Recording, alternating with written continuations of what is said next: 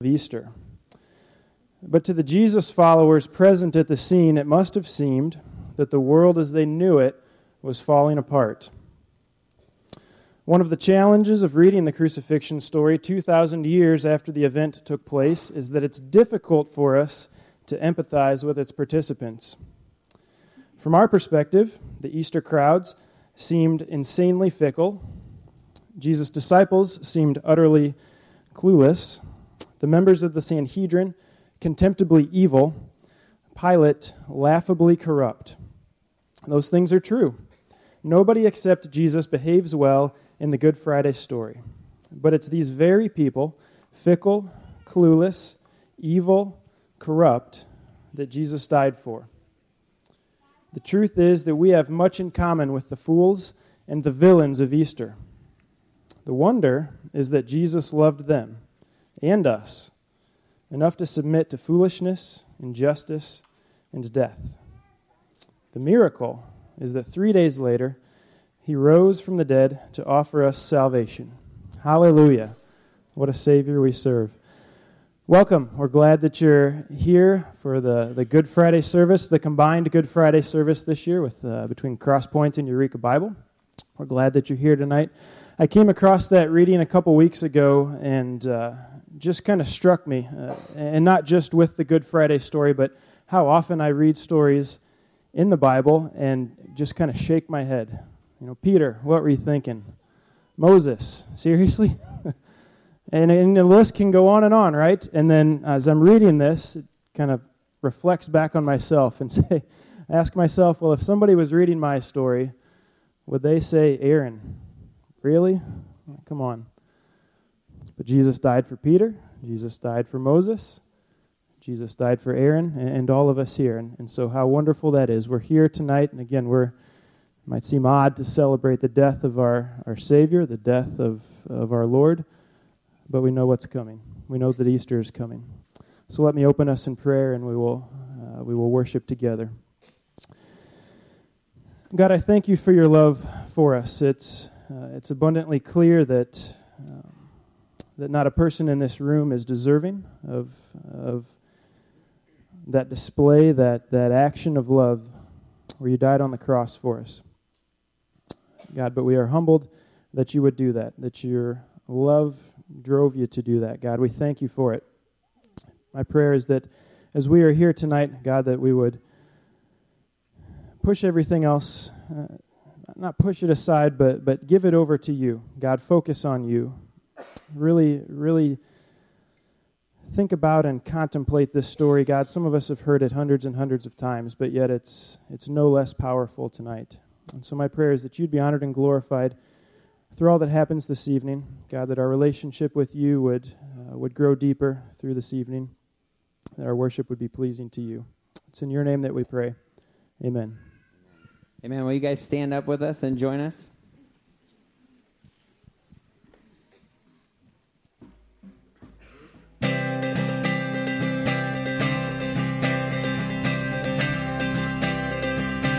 What can wash?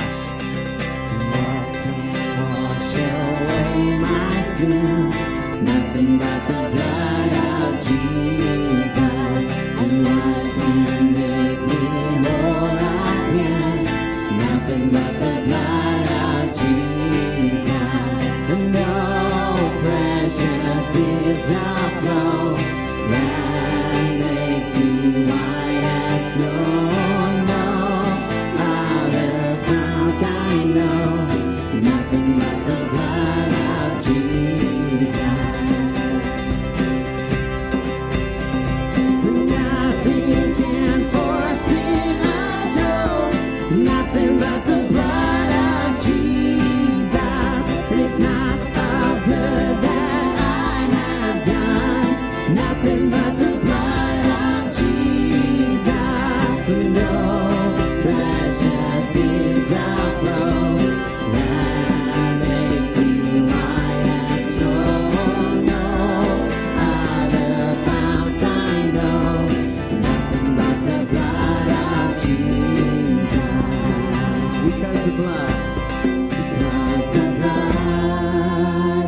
Jesus is enough. me. Oh, the blood of Jesus is enough. And this is all my hope and peace, nothing but the blood of Jesus. And this is all my righteousness, nothing but the blood of Jesus. And oh, precious is the flow that makes me white as snow. No other fount I know, nothing but the blood of Jesus. 'Cause the blood of Jesus is enough for me. Oh, the blood of Jesus is enough. Yeah, the blood of Jesus is enough for me. Oh, the blood of Jesus is enough.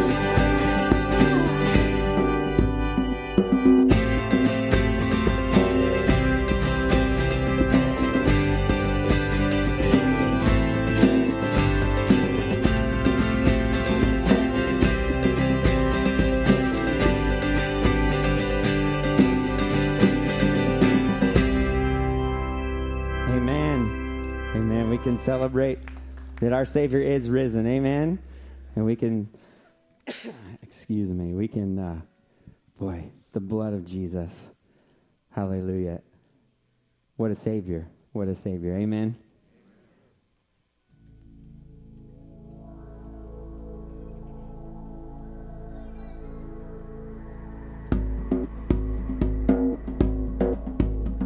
Let's sing, Oh Lord my God. Oh Lord my God, when I in awesome wonder consider all the worlds thy hands have made, I see the stars, I hear the rolling thunder, thy power throughout the universe displayed. Then sings my soul, my Savior God, to thee. How great thou art, how great thou art. Then sings my soul, my Savior God, to thee. How great thou art, how great thou art. When through the woods and forest glades I wander and hear the birds sing sweetly in the trees. When I look down from lofty mountain grandeur and hear the brook and feel the gentle breeze, then sings my soul, my Savior God, to thee. How great thou art, how great thou art. Then sings my soul, my Savior God, to thee. How great thou art, how great thou art. And when I knew that God his Son not sparing sent him to die, I scarce can take it in, that on the cross my burden gladly bearing, he bled and died.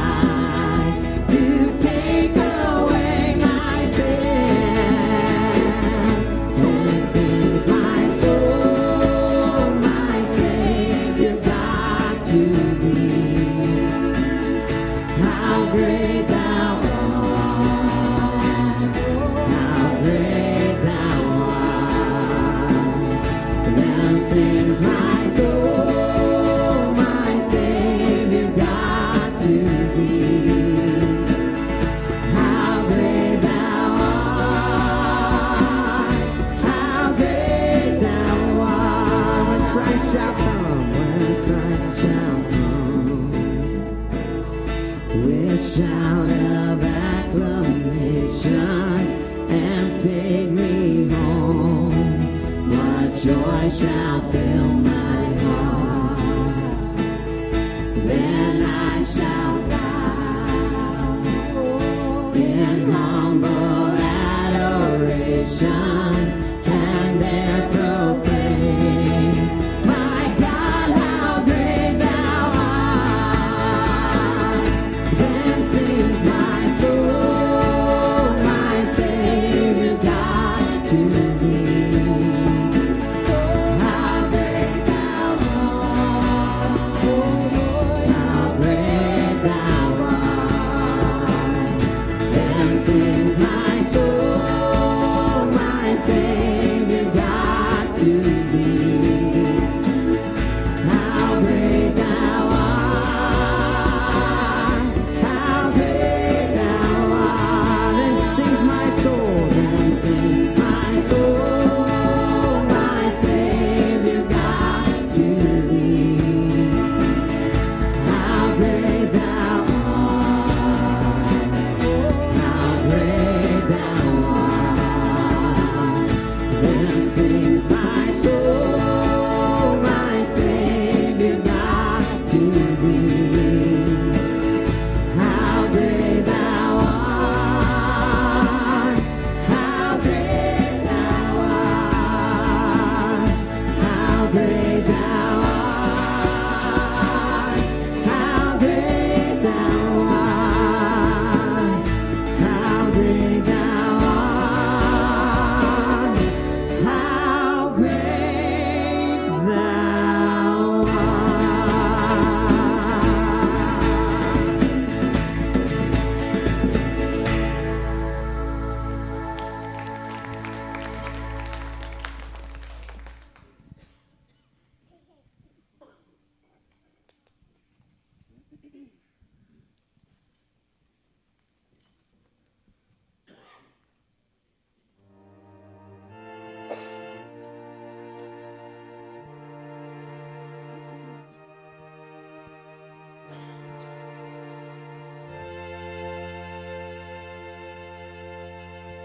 Oh, to see the dawn of the darkest day, Christ on the road to Calvary, tried by sinful men, torn and beaten men, nailed to a cross of wood.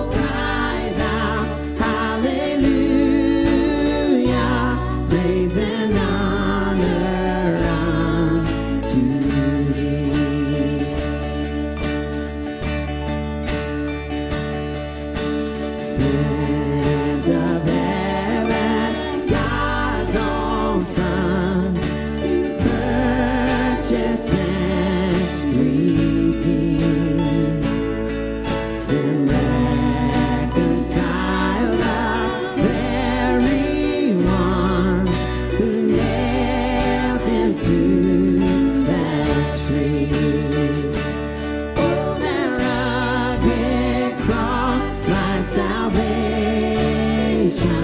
where your love poured out over me. Now my soul cries out, hallelujah,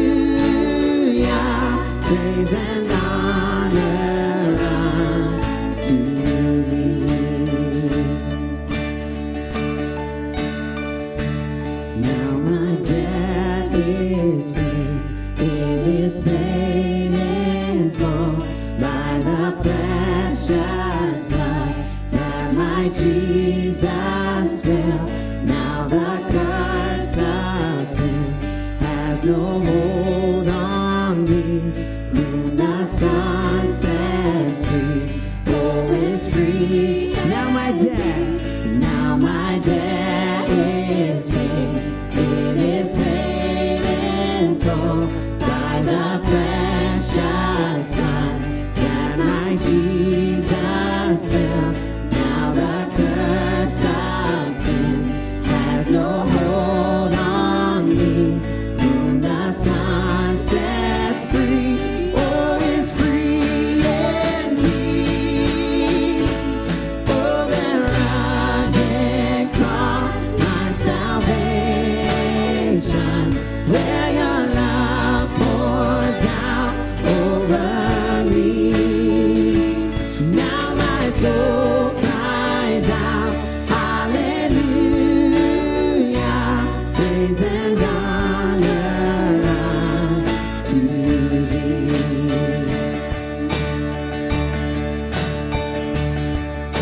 See, the stone is rolled away. Behold the empty tomb. Hallelujah, God be praised. He's risen from the grave. Oh, that rugged cross, my salvation, where your love poured out over me. Now my soul cries out, hallelujah, praise and honor unto thee. Praise and honor unto thee.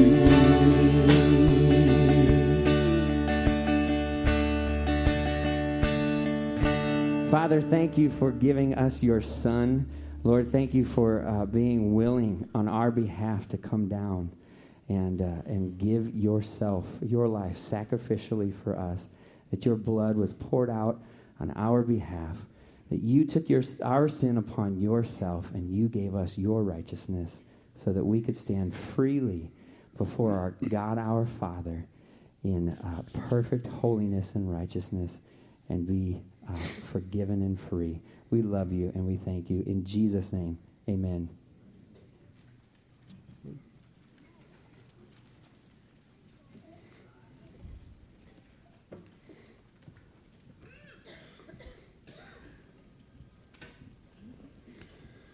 Good evening.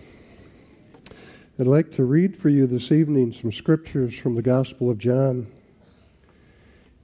You can listen along, or if you have a Bible with you, you can follow along. We're reading from John chapter 19, starting at verse 31.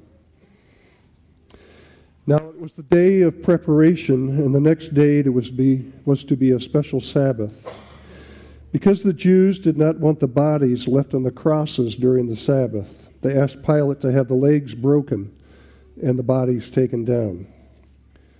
The soldiers therefore came and broke the legs of the first man who had been crucified with Jesus, and then those of the other. But when they came to Jesus and found that he was already dead, they did not break his legs. Instead, one of the soldiers pierced Jesus' side with a spear, bringing a sudden flow of blood and water. And the man who saw it has given testimony, and his testimony is true.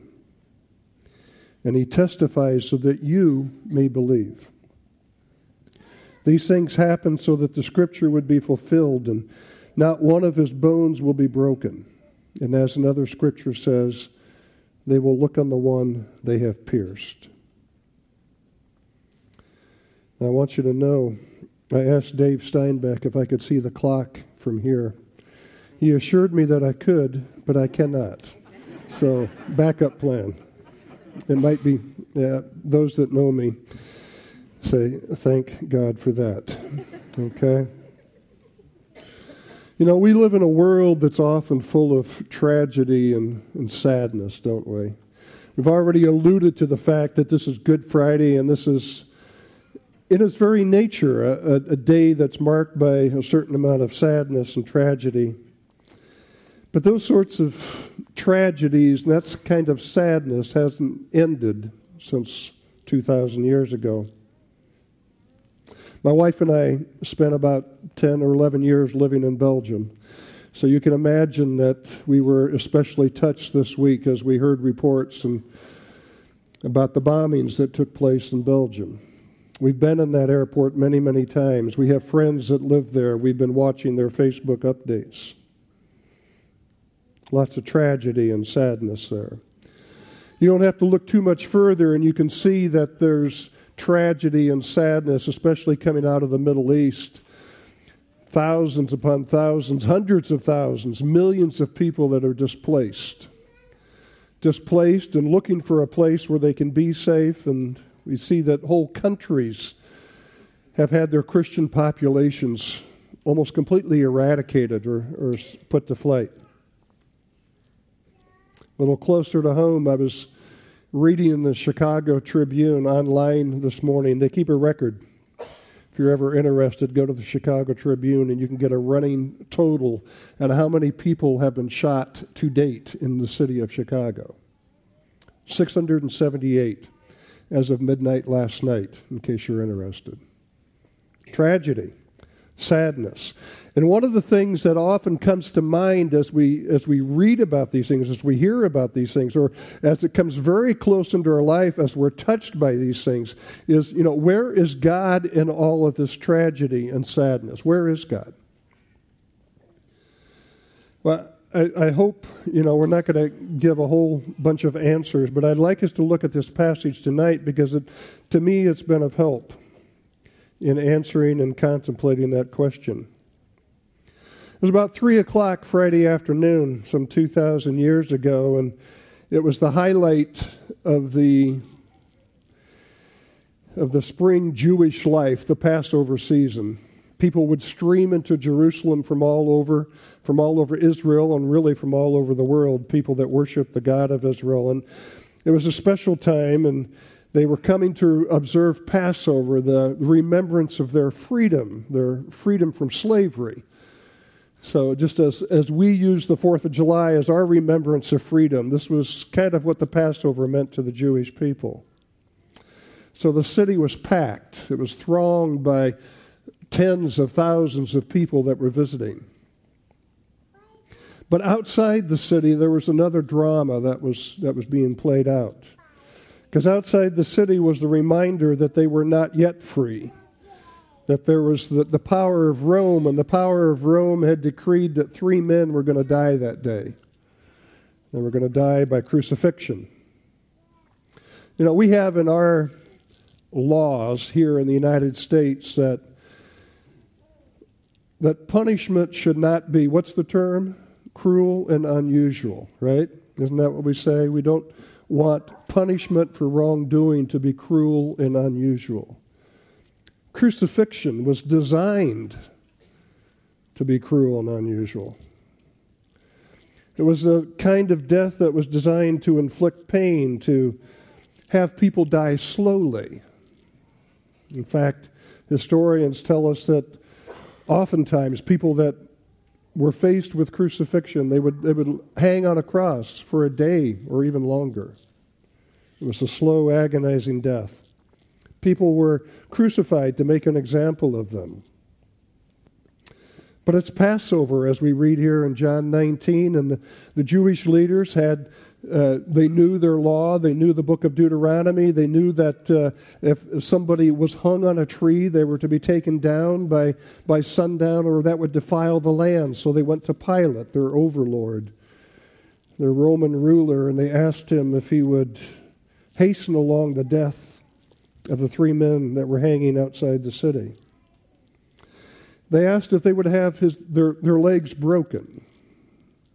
Gives us a little bit of an idea of the cruelty and inhumanity of the time, that we have to take a whole sentence almost to describe what they were asking. They wanted to have the legs broken of the men being crucified so as to hasten their death. In Latin, the language with which Pilate was acquainted, which was he would be speaking, they had one word for that whole phrase. They had one word for it. It was called, excuse my pronunciation if you speak Latin, the crura fragium. That's what it meant. They asked for that to be done because they wanted these men to die quickly so they could take them down from the cross and put them in the grave and move on. So Pilate gave the order. The soldiers knew exactly what to do. They knew exactly what that word meant. They knew it meant to take the heavy mallet and to go and to break the legs, the shin bones of the men that were being crucified. That would cause extra shock to the system. It would also make it very difficult for the men being crucified to take a breath because their body weight would sag down and the arms would hang. It would be very difficult to breathe. So the order was given and the soldiers did their duty. And the soldiers came and they broke the legs of the 2 men on the outside first. And they knew that they would die before too long.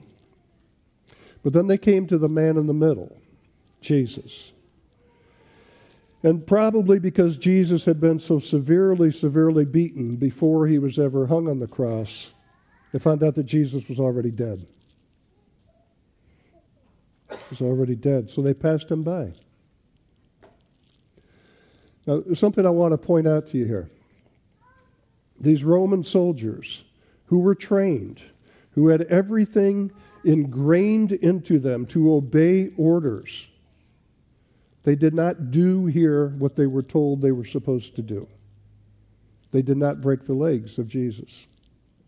And that may seem like a small and insignificant detail in the story that we read here in John 18, but I assure you it's quite significant. These soldiers that were trained to obey orders without question don't do what they were supposed to do. But God's purposes were being fulfilled in that. And so we see Jesus there, the man in the middle, and for many people, that some of them were standing there still at the cross. Some of them knew Jesus as a teacher, and he had quite a reputation as a teacher. Some knew him as a healer, and he had a reputation as a healer. Some knew him as a great leader. Some even would confess him as king, and a few would even say that this man was the Son of God himself, that he was already dead. So his legs were not broken, but a soldier comes by, and he takes a spear and he goes up toward Jesus who's hanging on the cross, and he thrusts the spear under the rib cage up and toward the heart and lungs to remove any doubt that this man was dead. There was an eyewitness there, perhaps John himself, who said these things, and he says he took note of it. He said there was blood and water that flowed out, and because theologians are theologians and because pastors are pastors, they've been talking about that ever since, what that meant. Some people say, well, it's the sign of communion, the blood, and the sign of baptism, the water. It's the sign of salvation, the blood, and of cleansing of Christian life in the water. I'd like to suggest to you it just means that Jesus was human. Jesus was very human. John was writing at a time where there was a heresy going around that said Jesus only seemed to be human. And John said, let me tell you, I was there.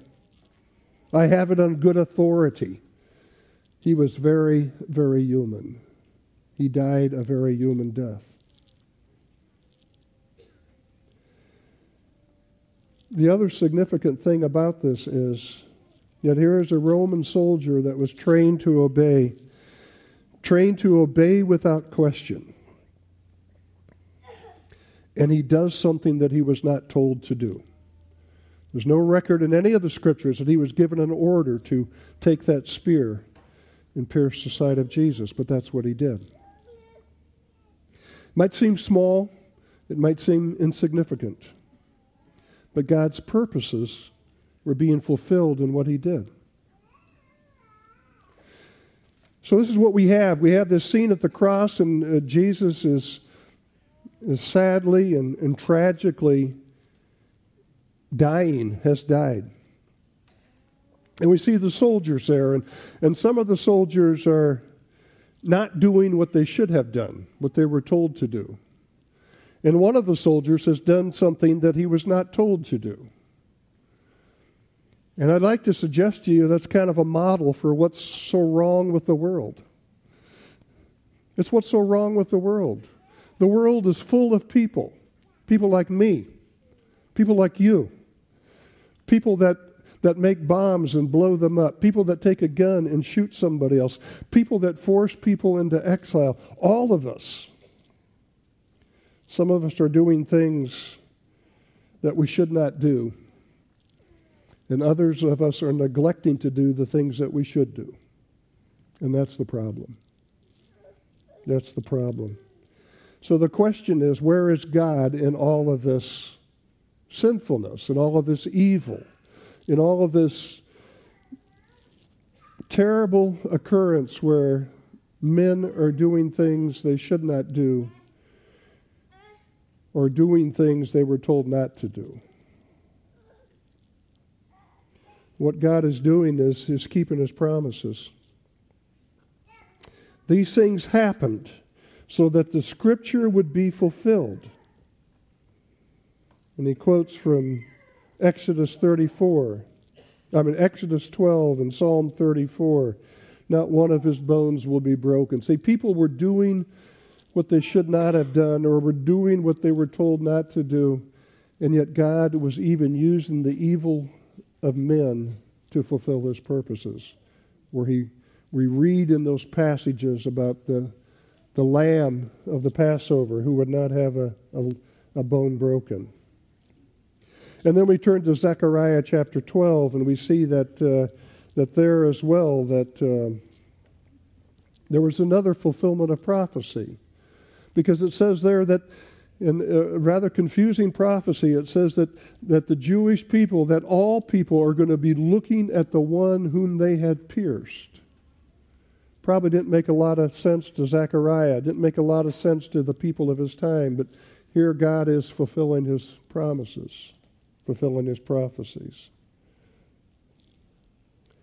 See, none of these things were accidents. All of these things were purposeful. And somehow, in a way that I don't understand, God was even taking the evil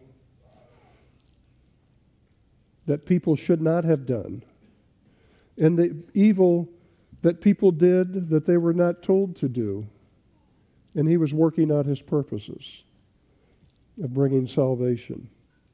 You know, we live in a world where people like us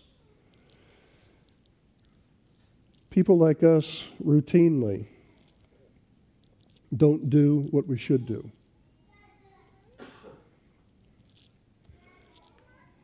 We don't do what we should do. Right? You know where I'm coming from. We don't do what we should do, or we do things that we know we should not do. Theologians call that the sins of commission and the sins of omission, and we're all guilty. But somehow through all of that, God is keeping his promises. He's doing his plan of salvation. He's bringing it to fulfillment. Joseph in the book of Genesis, chapter 50, probably puts it the best of any place else in Scripture. He's talking to his brothers who really abused him. And Joseph says to them, after they have figured out who he is, he says, "You meant it for evil, all the things you did for me. But God meant it for good." God meant it for good. And that's why we call this day Good Friday. Not because it wasn't tragic and sad in its own ways, because it was. But because in the things that happened on this day, some 2,000 years ago, God provided the solution for people who do not do what they should do and who do things that they should not do. He provided a path to forgiveness, to restoration, to wholeness, to restoration, to being the people that God has called us to be. And that's why this is Good Friday. It's Good Friday because Jesus gave his life so that we might have life. It's Good Friday because God invites us to come and see his Son. It's Good Friday because we know that on Sunday, it's Easter Sunday, and all of this is going to be wrapped up. All of this tragedy and all of this sadness is going to find its fulfillment in the resurrection of Jesus Christ, by which we can have life and forgiveness and restoration and wholeness. It's Good Friday because on this day we come to a table like this and we remember all that God has done for us, all of God's goodness. For people like us who don't do what we should do and do things we should not do, God gives forgiveness and restoration. Father, we thank you for Jesus. We thank you for his sacrifice of himself, for his obedience to your calling in his life, so that we might have life. We thank you. We worship you. We lift up your name. We accept your forgiveness. We come to you, asking you to restore our hearts through the blood of Jesus Christ, our Savior. Amen.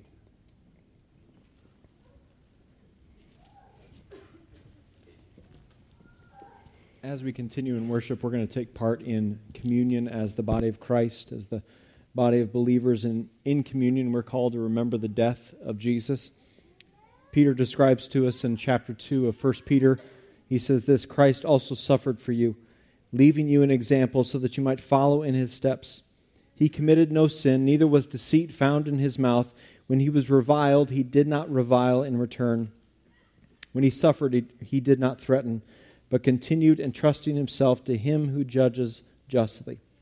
He himself bore our sins in his body on the tree so that we might die to sin and live for righteousness. By his wounds you have been healed. For you were straying like sheep, but have now returned to the shepherd and overseer of your souls." So when we take the bread and the juice, we are reminded that Jesus' body was broken for us, that his blood was poured out to cover or to atone for our sin, so that through faith in him we might again die to sin and live for him. Isaiah 53 reminds us that like sheep, ever since we've been born, like sheep, we've wandered away, we've strayed away. But through faith in Christ and by the grace of God that pursues us, we have returned to him. Jesus is now the shepherd that we follow, the good shepherd who laid down his life for his sheep. Another truth that communion reminds us of is the unity within the body of Christ, which is a fitting truth for us to reflect on tonight. When believers participate in the Lord's Supper together, we are giving this clear sign of the unity that we have with one another. Paul speaks of this in 1 Corinthians 10, verse 17. He says, "Because there's one bread, we who are many are one body, for we all partake of the one bread." So while we are two churches tonight, together we are reminded that Jesus died for the church, He didn't die for individual local churches. He died for the church that encompasses all believers through all history and throughout all the world. That his death was enough to not only reconcile us to him, but reconcile us to one another. Once orphans, now adopted. Once lost, now found. Now part of a spiritual family, with Christ as the head, with Christ who holds us together, who we are building up and joining together alongside, and he is the head of that body. And so that is why we gather tonight, the chief shepherd of his church. And if you're a parent and you have kids here, younger kids, we'd encourage you to talk to your kids about communion in this time. If they're believers in Christ, we'd encourage you to have them take communion. Use this as an opportunity. If you're here with a household or here with your kids, use this as an opportunity to pray with your family and in the time of us getting the elements and returning to our seats and before we take it together. So here in a minute, we're going to stand and come to the front. The elements are up here, and so we'll stand and walk to the center aisle and grab the elements, walk out back that way. We'll have music going and an opportunity for you to pray, an opportunity for you to confess, an opportunity for you to worship and thank and remember the death of Christ, a death that was obedient to his Father but was compelled by love. The bread and juice are on top of one another, so make sure you get both of those. We'll take them together as one body of Christ afterwards. And so, the family of God, followers of Jesus, I invite you to stand now and let's take communion together.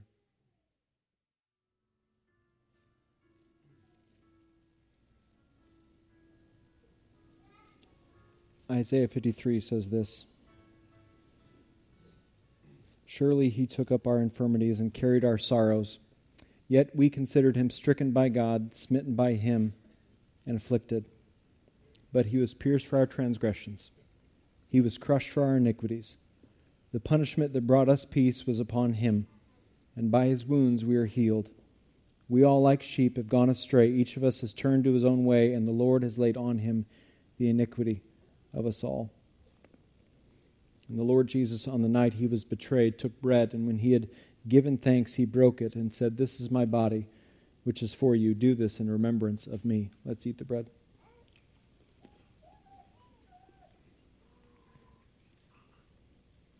In the same way, after supper, he took the cup, saying, "This cup is the new covenant in my blood. Do this whenever you drink it in remembrance of me." Let's drink the juice.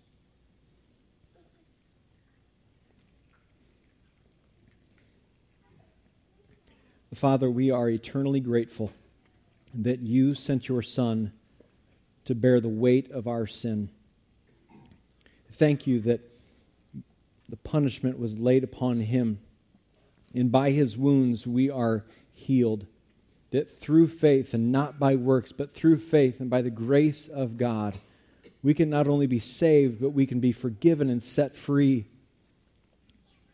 Father, thank you for the reminder of communion. Lord, we don't want to forget the cross. We don't want to not think about the cross for another year. We want to live fully aware of what the cross means, not only for our lives, but for those lives yet to know you as Lord and Savior. Father, we are grateful that we know how this story ends.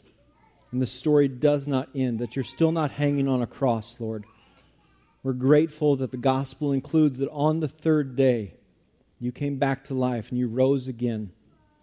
Thank you for how that hope is a living hope and how that changes everything.